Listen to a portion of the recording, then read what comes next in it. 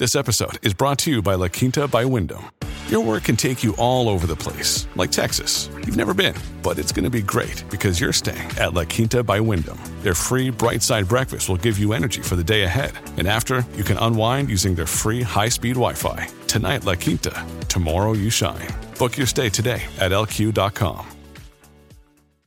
From the After 9 podcast studios, this is After 9 with Scott and Kat. Hey now! Oh, hi. Hi! Hi. Hey! You're back! How the heck are you? I'm fucking exhausted after last I'm week. sorry. I know I hate to leave you hanging. When our vacations don't line up, we're both like, okay, I guess I'll go it alone. Yeah. It's never the same. Well, I know that there's a lot of people, After 9 faithful, that are real excited that you're back because while some people enjoy the solo Scott, not everybody does. And I'm well aware of that. And I warned everybody this time last week, if you don't like this sort of shit, just take a week off. So now you're back. Hopefully the audience is too. And shit went crazy Dude, on your trip. I've got stories for you guys. Stories! Where to begin? So I told everybody you were in the Caribbean, but I didn't say specifically where. Okay, so let me do a quick, I'll give you a quick recap of that because a lot of questions. Even when I posted stories and stuff like, where are you? What resort? Do you recommend it? How do you like it? Would you pick this over that? So I'm going to give you the Coles notes on that first because overall, I did have a good week, a very good week. Some shit just went down in between, in the beginning and toward the end of my trip. That's all. So I'll explain in a sec. And everyone's okay, but they included hospital visits, guys. Twice. So, 2 times. Not 1, but 2. To the point where, by the way, in the ER, they looked at me and went, "You're back?" Like, the girl knew me. She's like, "What are you doing here?" I was like, fuck, another kid. Must have been like deja vu for them. Oh, my God, guys. It was fucked. So I went to Dominican Republic, and this was a family trip. We have been trying to do this for a long time and gather a lot of people. And anyone with extended families who wants to do anything like this, it's hard to even find a week. So we did. I never go away in November. I got to say, I never do it. But anyway, I was like, yeah, I'm in for whatever we do. So there was about 20 of us. And it was really great because I got to hang out with my cousins that I don't really get to spend as much time as I'd like to with. And my aunts and uncles were there. My parents were there. My brother and his family was there. So it was really nice. Dominican Republic, it was the Barceló Bavaro Palace. That's where we stayed. DR, my first time there. I've done Mexico a bunch of times. I've done Jamaica. I've done Bahamas. So Dominican Republic, they're all different in a lot of different ways. Because sometimes I go and I'm like, it's kind of similar, but a little different. Dominican, great beaches. The resort itself, phenomenal in terms of like cleanliness, staff, all of that, attentiveness. Like they were amazing. They were on it. No complaints about the actual resort at all. The food in Dominican, though, I mean, I'm not even, you know me, I'm not a foodie. And even before I left, I heard that food isn't great. And I've heard that about Cuba, but I've never been, so I can't speak on that. It wasn't. It's not great, is it? I had to book an a la carte like every day after the first couple times at the buffet because for me personally. It's okay. You don't need to be nice. The food is shit. The food's not great. Like it's not what we're used to here. That's the thing is, and I understand it isn't North America. So substitutions that they had there were nothing that I would ever substitute any of my food with. You know what I mean? I'm just like, what is this? And is this sausage? I don't think so. I haven't seen any cows roaming around, but yet there's a hamburger here. So where did this come from? Right, and it's gray. It's weird. It's not. Yeah. So there was a lot of like questions in terms of food. If you're a foodie and you're going for the food, you have to book an a la carte every single night, or you're going to be highly disappointed. My opinion, and this is coming from a non-foodie. Okay. So, and my kid wouldn't eat like anything except for pasta the whole freaking week. So. That part, fine. Aside from that, I'll tell you about the hospital visits real quick. So first full day. So I arrive on the Friday. Friday night was great. Saturday, there's like a water park outside of our hotel room, which is great. Brought my kids. And my oldest slipped and fell and bumped her chin. And I was like, oh no, come over here. I'm sure it's fine. Just get a Band-Aid. I could see like the tissue hanging out of her underneath her chin, like right there underneath your chin. Yikes. I could see it like coming out and I thought, oh no, this requires more than a Band-Aid. So there was a clinic on site, but the guy at the clinic confirmed, yes, she needs stitches and we can't do it here. I was like, no. So why can't they do stitches there? They said they don't have the sanitary. Well, I appreciate it because I don't want her to get anything. So they said that it just wasn't sanitary enough there, essentially. Like they needed a proper environment. So I had to cart her to the hospital to get it done. 6 stitches. And then came back. So that was fine. And then about 5 or 6 days in, my youngest starts getting sick. She had a fever, she threw up, and she had an ear infection. So anytime she gets a fever, she throws up. That's hand in hand. But she had an ear infection. So I started to get nervous because I'm like, we're kind of close to the flight time. And they won't, like, you're not supposed to fly with an ear infection, especially in middle ear. She had a middle ear infection specifically. Now, is this because somebody peed in the pool and she put her head under the water? No, or? I don't. Well, because she had a fever and stuff like that too. I have no idea what she caught, but she's very susceptible to anything. Like, she's the one that when we travel, inevitably she gets sick. She's the one that gets sick all the time. And she's young still, right? Like, she's 4. So back to the clinic I go. So I go into the clinic, saw a different doctor who tells me that he can't flush her ears there and I have to go to the hospital. Now, I'm going to call bullshit on that one. I call bullshit on my second hospital drive because there's no way they couldn't just take saline or whatever the solution was and spray in her ears at the clinic. Like, give me a freaking break. You just got a cut of whatever it was. Give me a break. Yep. You refer someone to the ER and there's some sort of a kickback. I think so too. I think there really is. So they flushed out her ears, gave her eardrops, medication worked really quickly, but we had to push our flight. She couldn't fly.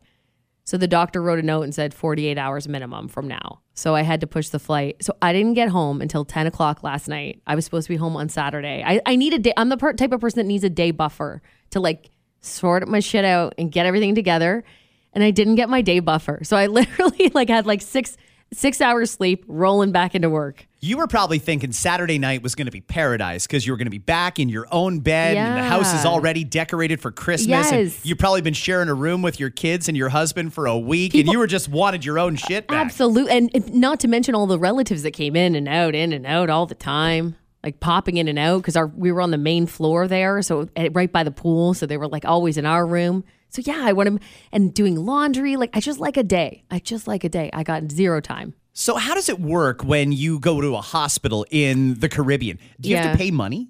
Okay, so yes, you do, but and thank God insurance covered everything for us. I don't know how much it would have been, but I can tell you just to see someone at the clinic at the resort was $200 US.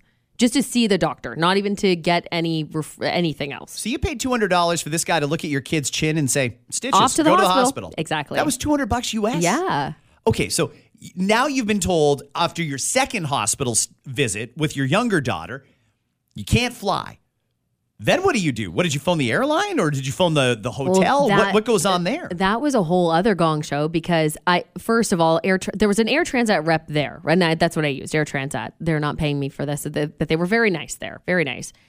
But the guy was basically like, no, you have to buy a new flight and buy the hotel room for the night. You couldn't just pay transfer? to reschedule your flight? Apparently not. And that's what because I was just at that point, like, do whatever you have to do. I just did it. But I got a call with Air Transat after this show and chat with them on that. But insurance will cover it anyway. I did call my insurance company and they were like, we'll cover it, but just make sure that they are not going to cover some of it. Check your policy kind of thing first. Because they don't want to pay it. Right. It was $2,000 to stay an extra night and change the flight. So you could probably... The whole trip for 4 people was $5,000, but for one night, $2,000 US. That's insane. Riddle me this. That math ain't mathin'. That's gouging. And the resort was empty. Like the resort was not like everything was full and there's nothing they could do for us. The plane was half empty. It was just... Anyway. Okay, so sounds taking like... advantage of. Basically, that's what they're doing. Very much. Like, even to stay in our own room, because that would have pain in the ass, right? So we were like, okay, so we don't want to move to a different suite because they were going to put us in a different suite.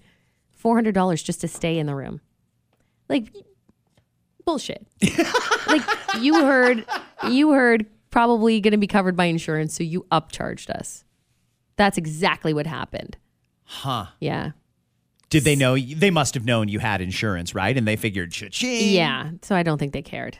Okay. But we were just like at the point where we were like, just do what you have to do. Let me see if I can assess the level of anger or frustration or indifference here. Would you go back to that resort? Okay, so it really has nothing to do with the resort itself. It's clean and everything's great, but I would probably try something different. It's a really big resort, which some people like. I kind of like them a little bit smaller. Okay. I like a smaller, quainter resort. Would you fly Transat again? Yeah. Really? I would. Okay. Yeah. Great. And I assume you're happy with the insurance coverage that you have. Very much so. Very much so. I wonder how much that costs them. I would like to know. I would love to know, but I didn't pay that. Like the insurance company actually, they did direct billing, which was really, really helpful. But I would like to know what that bill was. I would imagine it was not cheap. You know what occurs to me, though, is it's a good thing that you had your cards with you and you've got a little bit of money in the bank. A lot, everybody. But I think that this is good, though, because how many people go on a trip and it was all they could save up for to get on the trip. Then you get there and something happens that you aren't expecting and they jam you with a $2,000 bill. And this is why I would say to anybody who's planning a trip, get the extra coverage. Whatever it is, just get it. Whether it's cancellation insurance or medical insurance, if you don't automatically have it with your provider, check to make sure. You might have it through your credit card. You might have it through your insurance, your benefits.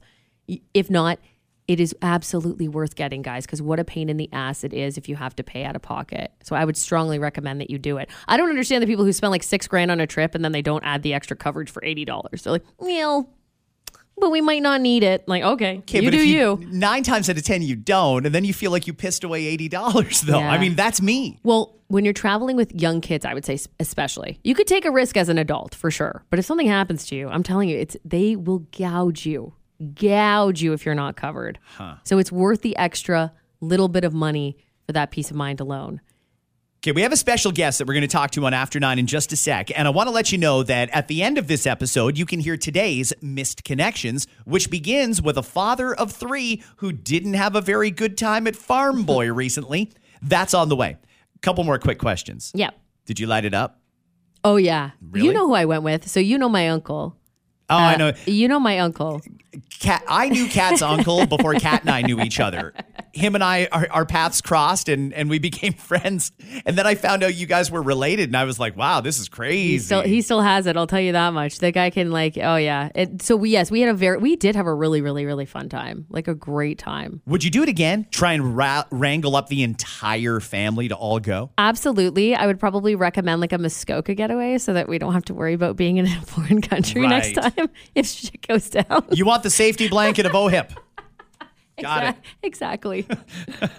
All right. Were you paying attention to any of the news while you were gone? Like, did you hear the actor strike is over and everything? I did hear about that. Yeah. So a little bit. I did hear bits and pieces. Yeah. Okay. And I'm very glad to hear that, by the way. That's great news. Good. Yeah. Other than that, there's nothing else going on. Nothing. Everybody's getting along. Yeah. The world is at peace. There's no issues. No, nothing, right? The economy is thriving. Good. Everything is just great. You've come back at the perfect time.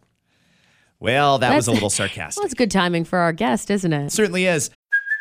Hey, it's Kaylee Cuoco for Priceline. Ready to go to your happy place for a happy price? Well, why didn't you say so? Just download the Priceline app right now and save up to 60% on hotels. So whether it's Cousin Kevin's Kazoo Concert in Kansas City, go Kevin, or Becky's Bachelorette Bash in Bermuda, you never have to miss a trip ever again. So download the Priceline app today. Your savings are waiting. Go to your happy place for a happy price. Go to your happy price, Priceline. At Evernorth Health Services, we believe costs shouldn't get in the way of life-changing care, and we're doing everything in our power to make it possible. Behavioral health solutions that also keep your projections at their best? It's possible. Pharmacy benefits that benefit your bottom line? It's possible. Complex specialty care that cares about your ROI? It's possible. Because we're already doing it. All while saving businesses billions. That's Wonder made possible.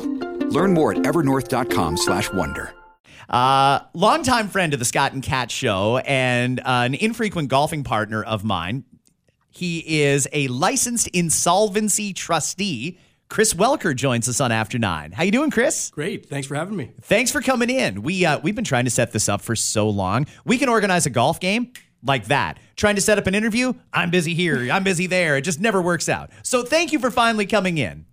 I'm glad it worked out. This is great. I'm glad you're here because all last week, Kat, on After 9, we were doing the solo Scott stuff and we talked a lot about the economy. And one of the things, Chris, that I cannot wrap my mind around is why there's no coverage of it. Like, I have to assume that with the rates, the interest rates going crazy the way they have, inflation, people must be like losing their homes and having their cars repoed. But you'd never know if you watch the news. There's like no coverage of it. And I feel like it's the biggest story that nobody is talking about. So with you here now, I think this is a perfect opportunity because you deal with people all the time who are in financial distress.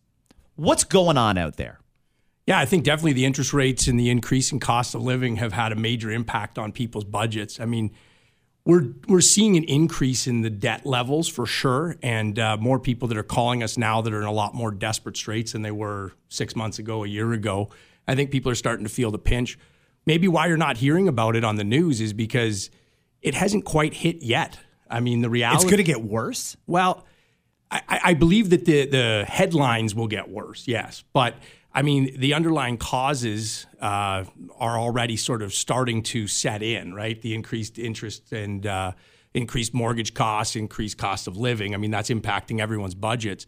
But it does take a long time for that to sort of work its way through the system. I mean, they say from an interest rate increase perspective, it takes about 3 quarters or 18 months before those effects are really felt in full. And so if you look back, I mean, really when we started to see some major changes in our economy around the costs of borrowing, it was in September, which was 18 months basically to the day from the first rate increase back in March of 2022. Well, this is something that I never understood because they always call those interest rate hikes lagging indicators. And with it lagging, they have no idea what kind of damage they're doing. So if the Bank of Canada raises interest rates and we don't actually see the impact of that result for 3 quarters potentially, they kept raising rates every month and they did it, 10 times in a row. So if the damage was done after the 3rd interest rate hike, we would have seen that already. If it was done after the 5th or 6th, they've still got 10 more to go. I guess is the best way to look at it. Absolutely. I mean, the analogy I use is it's like trying to warm yourself by the fuse on a stick of dynamite. So it's how many sticks of dynamite do we have to light to stay warm? But, I mean, you don't know how much of an explosion you're going to create until it actually gets to the end. And so continually lighting those sticks of dynamite, hoping that you didn't light too many, it's a tough call. I mean, time will tell whether everything they've done was correct, whether they've overshot or undershot. We'll see. What's your best guess? I'd be shocked if they haven't overshot. I mean, I think the reality is that the costs have gone up so significantly for so many people, and they've been able to manage because there was a lot of savings, there was a lot of money that people had sort of built up, accumulated through the pandemic. Equity obviously had increased significantly in houses. Housing prices went up a lot during the pandemic. So I think we've been able to weather it for a while, but I mean, from what I'm seeing, debt levels are just increasing, right? And so people are able to borrow from Peter to pay Paul. People, the last thing they won't pay is their mortgage. So even though the costs have gone up significantly on the mortgage, they're able to borrow some money on a credit card or on some other credit facility to make those payments. And so we're able to sort of kick the can down the line in hopes that the rates will change. But I believe that they've overshot for sure. And I think it will go the other way, but it's going to take a bit of time. Do you think that there's people, well, you must know, is there people like borrowing from credit cards and lines of interest to pay car loans and mortgages? Absolutely. Yeah, it's a very common behavior. Oh my God. Then you're paying double the interest. Yeah, I don't think people look at it that way, though. I mean, one of the things I explain to anyone that we talk to is that your debt's never your problem. When people have debt, the debt's really a symptom. The problem is you have a budget that doesn't work. Now, right now, part of the reason the budget doesn't work is because the interest rates are so high and because you're needing to pay more for those basic expenses, your mortgage or your rent. And, if you've got $5,000 a month going out and $3,000 a month coming in, how do you fill that gap, right? And the only way to do that is with credit. Most people who come into my office, if they owe, $50,000, it's not like they went and had a big trip and traveled around the world and spent it all a week ago. It was a slow accumulation over a period of time. I actually know somebody, and their whole philosophy right now is crazy because they had a lot of equity in their home, which I guess you could, in a way, kind of consider cash if you cash out. Also had a line of credit and had credit cards. And he's shopping right now. And I said to him, what are you doing? Like, didn't you tell me your mortgage has gone up like double? And he's like, honest to God, dude, I will never, ever be able to pay all this back. So I'm just going to live my life and enjoy my 30s. And whatever happens at the end happens. If I have to file for bankruptcy, I have to file for bankruptcy. But this guy's just going to max out his credit and then throw his hands in the air at the end and say, I tried. I don't recommend it. No, I don't. You don't. If someone really did want to figure out a plan, I mean, I assume that that's where you would step in, right? So they're at their wits' end, basically trying to figure out, and like you said, trying to pay it off with lines of credit, or Do they come to you when they're not sure what to do, and you come up with a plan? Like, how does that work? Yeah, I mean, I think people will come to the realization that they are in trouble or that they aren't sure what to do at different points, right? Obviously, some people who come to see us are in desperate straits and they need immediate help. Other people, it's more a matter of giving them some coaching and trying to help figure out a plan for the next month or two. So yeah, I mean, we help people at all kinds of, or in all kinds of different situations and at different points in that process. But yeah, I think people who are struggling, if they're finding that they're just not able to get ahead, it's a good idea to talk to somebody, whether it's a licensed insolvency trustee, a financial advisor, their accountant, whoever they trust, but to try to look at the situation and figure out what's going on. Because usually if you catch it early, you have more options than if you get to the end and, you're forced. Yeah. So how does it work when somebody calls you? Let's say they've just got a lot of debt and they're getting calls, they're getting harassed, like the debt collection agencies and Hydro's threatening to shut them down and this, that, and the other thing. You probably feel like you're looking up a mountain at that point. How do you get involved here and say, let's figure it out and let's get your debt taken care of and get you back to being a productive person in the economy? Right. Yeah. So I think the first step is for us just to assess the situation, understand what's going on, what the issues are, and to see what options are available. And there are different ways that we can help people to deal with those situations. Can you see someone's debt? Like if somebody comes to you and says, here's my SIN number or whatever, can you just look it up and say, oh yeah, you owe this much money? Not really. I mean, people put a lot of faith in the credit reports, but creditors are not required to report anything to any of the credit reporting agencies. So it is possible you could owe money to creditors that aren't reporting. People can give us their permission to access their credit file, and we can look at that to see what's out there and who is reporting. And generally speaking, that's a reasonable guide of what's owing, but it's not necessarily a guarantee for everything. Usually people have a pretty good idea. I mean, if you're in debt and you're being called by different creditors getting those collection calls, generally you know who's calling and you have some idea of how much is owing. Most people have a pretty good idea or understanding of what the problem is. Often they don't add it all up. They may not realize how deep the hole is until I help them to go through item by item and add it all up. But they generally know who they owe. Does it surprise you sometimes when you hear from people who approach you at how good their jobs are and how much money they make? Because we hear this all the time from people who have good jobs. And by all means, 10 years ago, probably that salary should have been more than fine to have enough money in the bank plus pay all the stuff. And now we're hearing more and more like our household is well over $100,000, but we can't even, like, we are in the hole. Does it surprise you sometimes even to hear from people who say, this is how much I make, this is what I do, and then even they can't make ends meet? Yeah, I mean, 2 points. One, it is definitely people who come to see us aren't necessarily the people that a lot of others might expect, right? It is people who are employed, who do have good jobs, who are making good incomes. That's the most common client that comes into our office. In terms of, looking at their actual budget and their income, it's the same issue that we talked about earlier.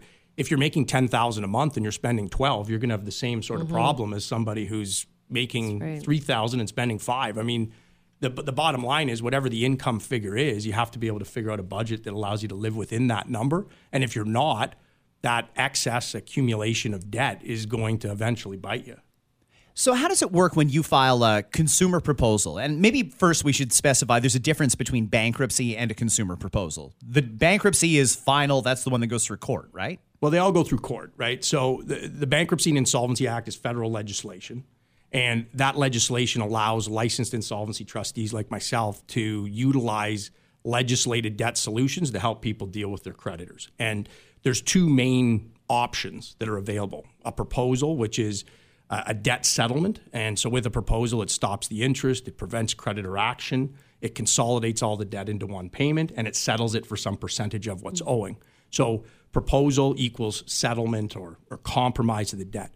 A bankruptcy is a different process. It's a legislated process that allows people to be discharged or released of their obligations, and they have to follow a certain process or steps to get to that point. And it usually bankruptcy will involve surrendering assets, if there are any, that are available for creditors. So there's differences between those two processes, but essentially they accomplish the same thing, which is to allow the debtor to be released of their obligations. Got it. So bankruptcy is the one where if you filed for bankruptcy, you're probably never going to get a mortgage again, or not for many years, right? That's not really true either. No? I mean, both consumer proposal and bankruptcy would negatively impact someone's credit. But like I explained to people, just because you have a bad mark on your credit doesn't mean you're in the penalty box and that you can't play. You're still able to get credit. Banks and creditors make money by lending money. And so even if you have bad credit as a result of a proposal or bankruptcy filing, there are still lenders out there who will deal with you. Now, mortgages are trickier. People often ask, when can I buy a house if I go bankrupt? Well, I mean, the credit rating is really not the issue. I mean, credit rating is one factor that allows you to apply for and get approved for a mortgage. The real question, if you're going to try to buy a house, is where do you get the $100,000 down payment? Right. Or however much it is that you need? And how long will it take for you to save that up? And so when people start doing the math, they're like, well, it'll probably take me a number of years to save up that money. Well, your credit rating is going to long recover before you ever get to the point where you're in a position to buy a house. So if you file a consumer proposal, this needs to get accepted by the court, you were saying, right? Accepted by the creditors. It's approved by the court. The approval is really a rubber stamp, but it's the creditors that have to accept. So if somebody's got a car payment and a line of credit and credit card debt and stuff like that, you can consolidate all that into one payment and potentially even knock off some of what they owe through this proposal. In theory, yeah. I mean, there are different types of creditors, right? So the car payment would be a different type of creditor. It's a secured loan because they hold the car as collateral. So consumer proposals, bankruptcy deal with unsecured debt. So you're dealing with the credit cards, the lines of credit, those creditors that don't have any collateral. There are ways to deal with secured creditors, but it would involve surrendering the collateral. So there's no way to not pay your car loan and go bankrupt and keep your car. That doesn't happen. Got a great DM from somebody who was listening to After 9 last week, and his job is to go and serve people on behalf of creditors. And he said he's never been this busy. He said he starts off his day in Mississauga and Brampton, then he goes Guelph, Kitchener, Cambridge, then he goes out to Hamilton, and he said it is a full day of serving people, nonstop, all day. And these are likely people who are going to have their cars repossessed. Is that happening a lot, by the way? I mean, we see a lot of that. I mean, people who are in financial difficulty, and they can't make their payment, whether it be a car or a mortgage or whatever the case may be. I mean, creditors have a right to take back the asset that's held as collateral. And so when people's budgets are stretched, the car may be one of the things that they're unable to continue with. Recreational property like trailers and the like. Cottages? Well, cottages would be real estate, right? Oh, right. So that would be a mortgage similar to a house, but other movable property like a boat or a RV, car, those are very common that people get those repossessed. I feel like your job is probably just as much about like just facts and figuring things out. It's as much emotional as it is about just figuring stuff out, because there's a lot of emotion behind this, right? I mean, you've probably seen people, they're at one of their worst spots in their life, if not the worst spots in their life when they come see you.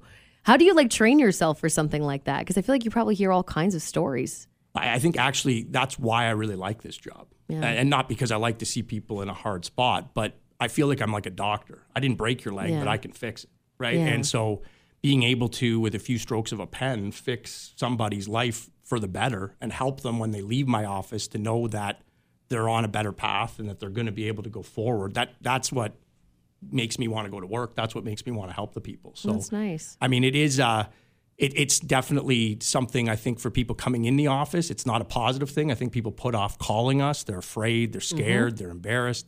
I understand. I get it, right? And so we try to act with as little judgment and keep it to the facts, just like you would if you went to your doctor's office and you had a problem, right? I mean, there's obviously emotion when there's a health issue. I mean, this is sort of your financial health, right? And we're just there to try to help find a good solution and get people set on the right path.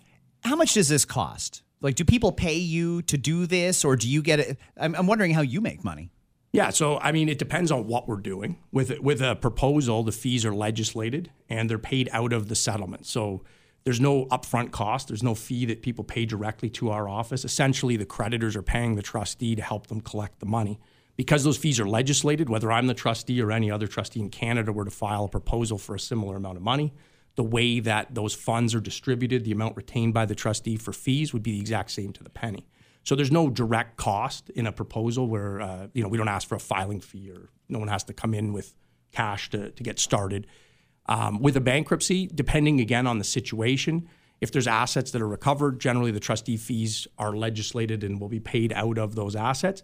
in cases where there's no assets or just no money there's a minimum filing fee that people would pay. I'm sure there's a lot of people that are dealing with debt right now that they're getting those calls nonstop.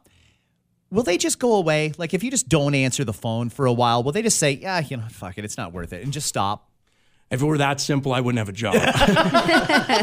Well, you've got to figure they must get sick of calling every day, so eventually they'll just say, it's not worth it. Well, I think you have to look at who's calling, right? I mean, the people who are calling, they get paid a commission based on what they collect, generally. I mean, that's how a collection agency gets paid. A collection agency is paid a percentage of whatever they're able to collect. So whenever people are dealing with those collectors, they have to keep in mind that the collector is going to say or do whatever they think they can to scare, intimidate, pester, to get you to give them some money, because that's how they get paid, right? But they're not allowed to call you after you've stepped in. Is that right? So once a trustee files a proposal or a bankruptcy, there's what's called a stay of proceedings, which stops all creditor action, all collection activity.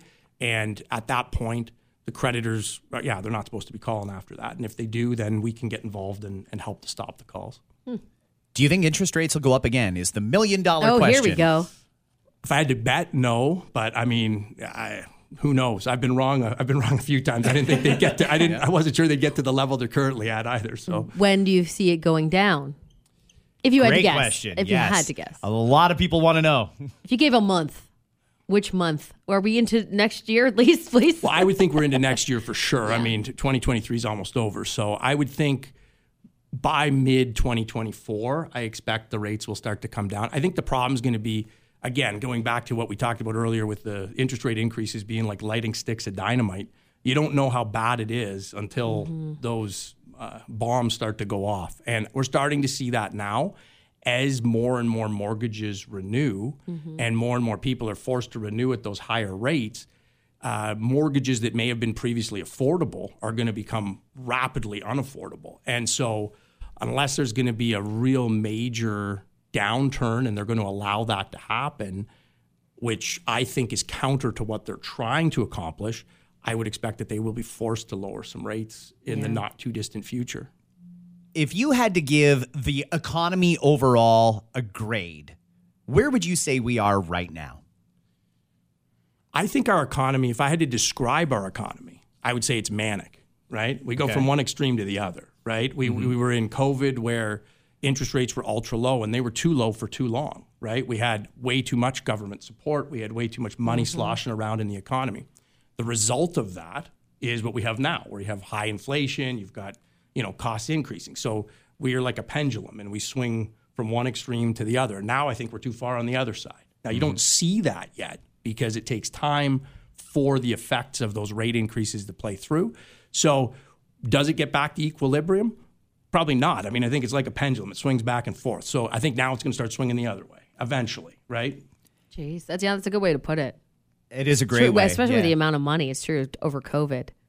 I'm also curious about businesses. Do you do businesses or just personal? We mainly do personal, but we do help a lot of people who own and run businesses. Very often, personal debt issues, personal insolvency is the result of involvement in business, right? So people who've had a business where the business failed or due to their role in the company, they were forced to personally guarantee various loans or obligations of the company. So we help a lot of people who have business involvement for sure. So it's anecdotal, but I've heard a number of people, including the Canadian Federation of Independent Business, speculate that early in the new year, we're going to see a lot of businesses go under. There's some who are hanging on for the cash influx that usually comes in November and December, and then they're going to shutter down. There's others who, unless they get some support from those pandemic CEBA loans, then they just won't be able to operate either. And apparently the hospitality industry in particular is really struggling because people don't have any disposable income.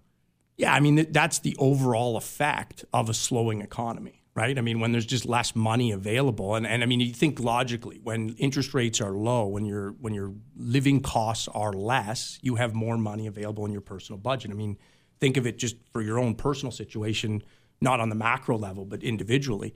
And that extra money, then what do you do with it? You spend it, right? You go out and you go out for dinner, you take a holiday, you do whatever you're going to do, and that's keeping those businesses operating. As costs increase, people have to hunker down. They have to cut back. What do you cut first? Those discretionary expenses, those dinners out, the trips. That stuff is the least painful to cut from the budget to try to keep things going. So it only makes sense that those businesses in those industries would be the first ones to feel the squeeze, right? Okay, we're low on time, and we've already taken up way too much of your time, but just a couple more questions. What do you see happening with the housing market? Detached houses, townhouses, I think condos. I mean, soon there's going to be a condo for everybody who wants one. Honest to goodness. But we don't seem to be building detached houses and townhouses at the same rate we used to because there's such a focus on condos. Are people that are in a detached home or a townhouse now going to see a big windfall coming, or is the whole thing going to be stagnant because nobody has any money? Man, if I knew the answer, I wouldn't be sitting here. Yeah, I can imagine. Yeah. Not on this shitty podcast. You guys could call me. I'd be somewhere south and warm. I don't know. But. This is not Joe Rogan. I am not picking up.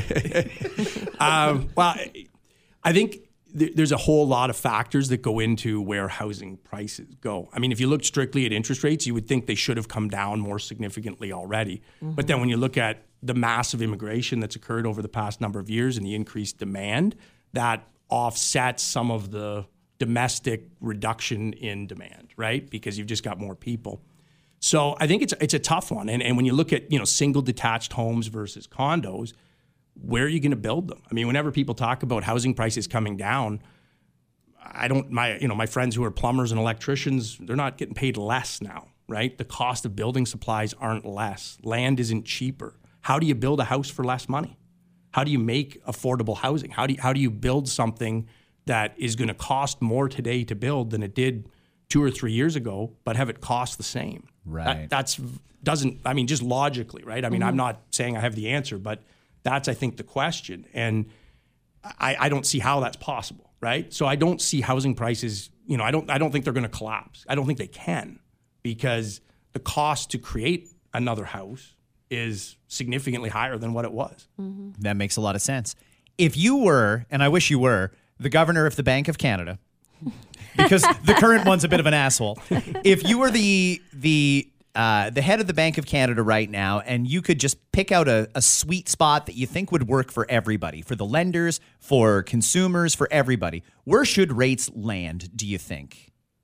I mean, again, that's a real tough question, too. And I mean, part of the challenge the Bank of Canada has is the mandate that it has from the federal government, right? Which is control inflation. Right, and control inflation at a 2% rate, right? I mean, if we want to change our plans going forward, you could change the mandate, right? I mean, we could say, hey, we're willing to accept a 3% rate of inflation, in which case that answer is different, right? And rate cuts could come sooner and maybe be more severe, but you're going to accept a higher year-over-year increase in cost. To get to where they want to get, I mean, I certainly don't think we need to increase rates further. I think it's a question of rates will come down, and it's just a matter of when, right? And probably, as I said, mid next year, I would expect is a reasonable timeline. Do you see them panicking at all? As in like, oh shit, there's a ton of businesses closing. People are losing their jobs. You know what? Slash them from 5 down to 3 right away. Could you see like full point or 1.5 even drops? I think that would be tough. I mean, you got to remember the Bank of Canada just got huge bonuses, so they always do. Everybody's getting paid on that. You hear my eyes rolling? Jeez. But I mean, is it possible? Sure, but I think the conditions that would have to exist for that to happen would be pretty extreme. I expect we stepped up, in sort of quarter point intervals. I think we'll probably step down similarly. Got it. If they drop them big time, it's them having to admit they got it wrong, right? 100%. And they're not going to do that. I don't think anyway. Unless they're forced. Yeah, unless they're forced. Okay, Chris, this has been a great chat. Thank you so much for coming in. How does someone get a hold of you if they think they might need your services? And again, there's nothing up front, right? Like you get paid out of the back end of it. No, every consultation we offer is free of charge. So there's no cost to call us, no cost to talk to me or any of the staff at my office. If you want to get in touch with us, you can reach us online at the website, welker.ca. welker.ca, or you can call the office toll-free from anywhere in Ontario, 1-800-332-8093. If you miss that, just hit the back button. It goes back about 10 seconds on your pod, and you can hear Chris say that all over again. Thank you. This was great. Thank you for that. Yeah, it's really good. Educational. I think a lot of people will find it very useful. Well, for thank sure. you very much for having me in. I'm very happy to help out anytime I can. What are you going to do when things go back to normal in the economy? Are we going to start golfing a little more? Because you seem pretty busy right now. We're definitely a lot busier than we were, that's for sure. Yeah. But we'll still make time for golf, Scott. Don't Love worry. it. We'll get out. Love it. Still got to go for a ride in that new car, too. Let's go. All right, Chris Welker from Welker and Associates, one of the best jingles you'll ever hear. Hopefully you've heard it. Money problems go away At with welker.ca. We got to go too, everybody. Have a great day. A brand new After 9 tomorrow. Right now, we leave you with the replay of today's Missed Connections. Bye-bye. Missed Connections. Missed Connections on the Scott and Kat Show. All right, let's fire up the piano and start telling stories here. Oh, that sounds good. Thank you. Thank you. It's clean and it's ready to go. So this is how Missed Connections works. If you're a new listener to the Scott and Kat Show, people go online all the time and tell the story of how they met somebody, but they lost contact. We see those stories and we bring them to you right here on the radio. We'll start here with this struggling father in Farm Boy. You were the guy with 3 kids I saw in Farm Boy. I noticed you struggling as your kids weren't listening to you. I tried to give you the sweetest sympathetic smile I could muster. I did try to entertain the small one by playing peekaboo. Not sure if you noticed. You left abruptly with your cart full of stuff after one kid knocked over a shelf of walnuts. Oh, no. Oh, no. You shouldn't be embarrassed. It's okay. It was a mess, though. Walnuts everywhere. Don't worry. I helped the kid at Farm Boy clean them up after you left. So wait, the kid knocked it over and he's like, Forget it. Let's get out of here. We gotta move. Well, that's somebody else's problem Well, now. Can never come back here again. Thanks, kids. Shopping with kids sucks. I feel this guy. 3 little kids and trying to shop with them by yourself. I couldn't imagine. Is that the best bet? Is that your best move? Your kid has just knocked over a whole bunch of nuts and there's walnuts everywhere. Just grab the kids and get out. Like, just leave your cart where it is, or do you just pretend it didn't happen? Do you keep shopping? I probably pretended. If my cart was full, I'd be like, I've come too far. I'm just going to pretend this didn't happen. Or I'll call someone over and I'll be like, I'm sorry. Or make a game for the kids. Like, pick up the walnuts, kids, and put them back. Have fun doing that. Do you do like the foot broom and just try to move them all Roll them into a all. pile? Yeah, it's all fun and games until like Granny comes by and trips over them. Ain't nobody want to get sued. But they will clean it right away, by the way. That's what they're there for. They don't want anyone to get hurt. So don't be afraid to say, hey, I did this. Have you ever done that? Walk down an aisle and just find something there? Like, I saw a smashed jar of pickles in the middle of an aisle once. I thought, oh, I see what happened here. There are cameras. Not that they'll get you in trouble, but that's the thing. They want to clean it up. They don't want anyone to get hurt. Exactly. And that's the main thing. So this woman saw this guy with these 3 children, these demons that he's got there that just wreck things in a grocery store. And she's actually interested. It seems like it. Wow. Well, I don't know. Lucky you, dude. I think so too. That's great. Like, this is a single dad. I mean, we can't tell, I guess, by this, but I mean, she was playing peekaboo and trying her best. Sounds like he needs some help. So this is a good thing. Cleaning up walnuts. Were they still in the shell, or was it just like walnuts all over? I'd love to know. Yeah. Even if they were in the shell, though, then wouldn't they? I don't know which one's worse, actually. I can't figure out which one would be a worse scenario. Either way, not a fun day for that kid that works at Farm Boy. Shoppers Clearance, this one's called. Well. If it was Price Chopper, they just put him back in the box and back on the shelf. Well. Hello there, sexy pants. I saw your photo on the police Facebook page. You stole electronics from Shoppers Drug Mart. They got you dead on, looking right at the camera, babe. But that was a good thing for me, because you sure is pretty. So, this is a misconnection for reals. I've never seen you in person, but wanted you to know I'm interested in going out sometime. So far, I think your name might be Samantha. You might live in the west end of town. At least that's what I gathered from the comments section of the photo that was posted of you on that cop page. Just so you know, they seem to have a lot of information. You might want to turn yourself in or hide. In like 3 to 5 years, let's do a date at your place, because you'll probably be on house arrest at that point. Like I said, it's a pretty clear image. Hopefully we can chat soon. XO, sweetie. What are those people thinking? What are they thinking? What are they thinking? Because you see them. I know what they're on every police Facebook page. It's always got to be like shoppers. And someone tries to make out with stuff, and they got a clear picture. You might as well smile on your way out. Stole some headphones and a USB drive at Yeah. Shoppers, and now I'm on the cops' Facebook page. Hey, I know her. I went to school there. Her name's Samantha. When everybody sells you out. I still have her childhood phone number if it helps. Why is he interested? Why? This is a better question, right? Like, why? The sweet story about the father struggling, I feel like I get it. You know, you're sympathetic. This girl, hey, klepto, let's go out on a date and then not pay for it after we eat. They could be a couple of crime. A classy couple right there. Oh, wow. Well, good luck to them. I hope it works out. It's the Scott and Kat Show.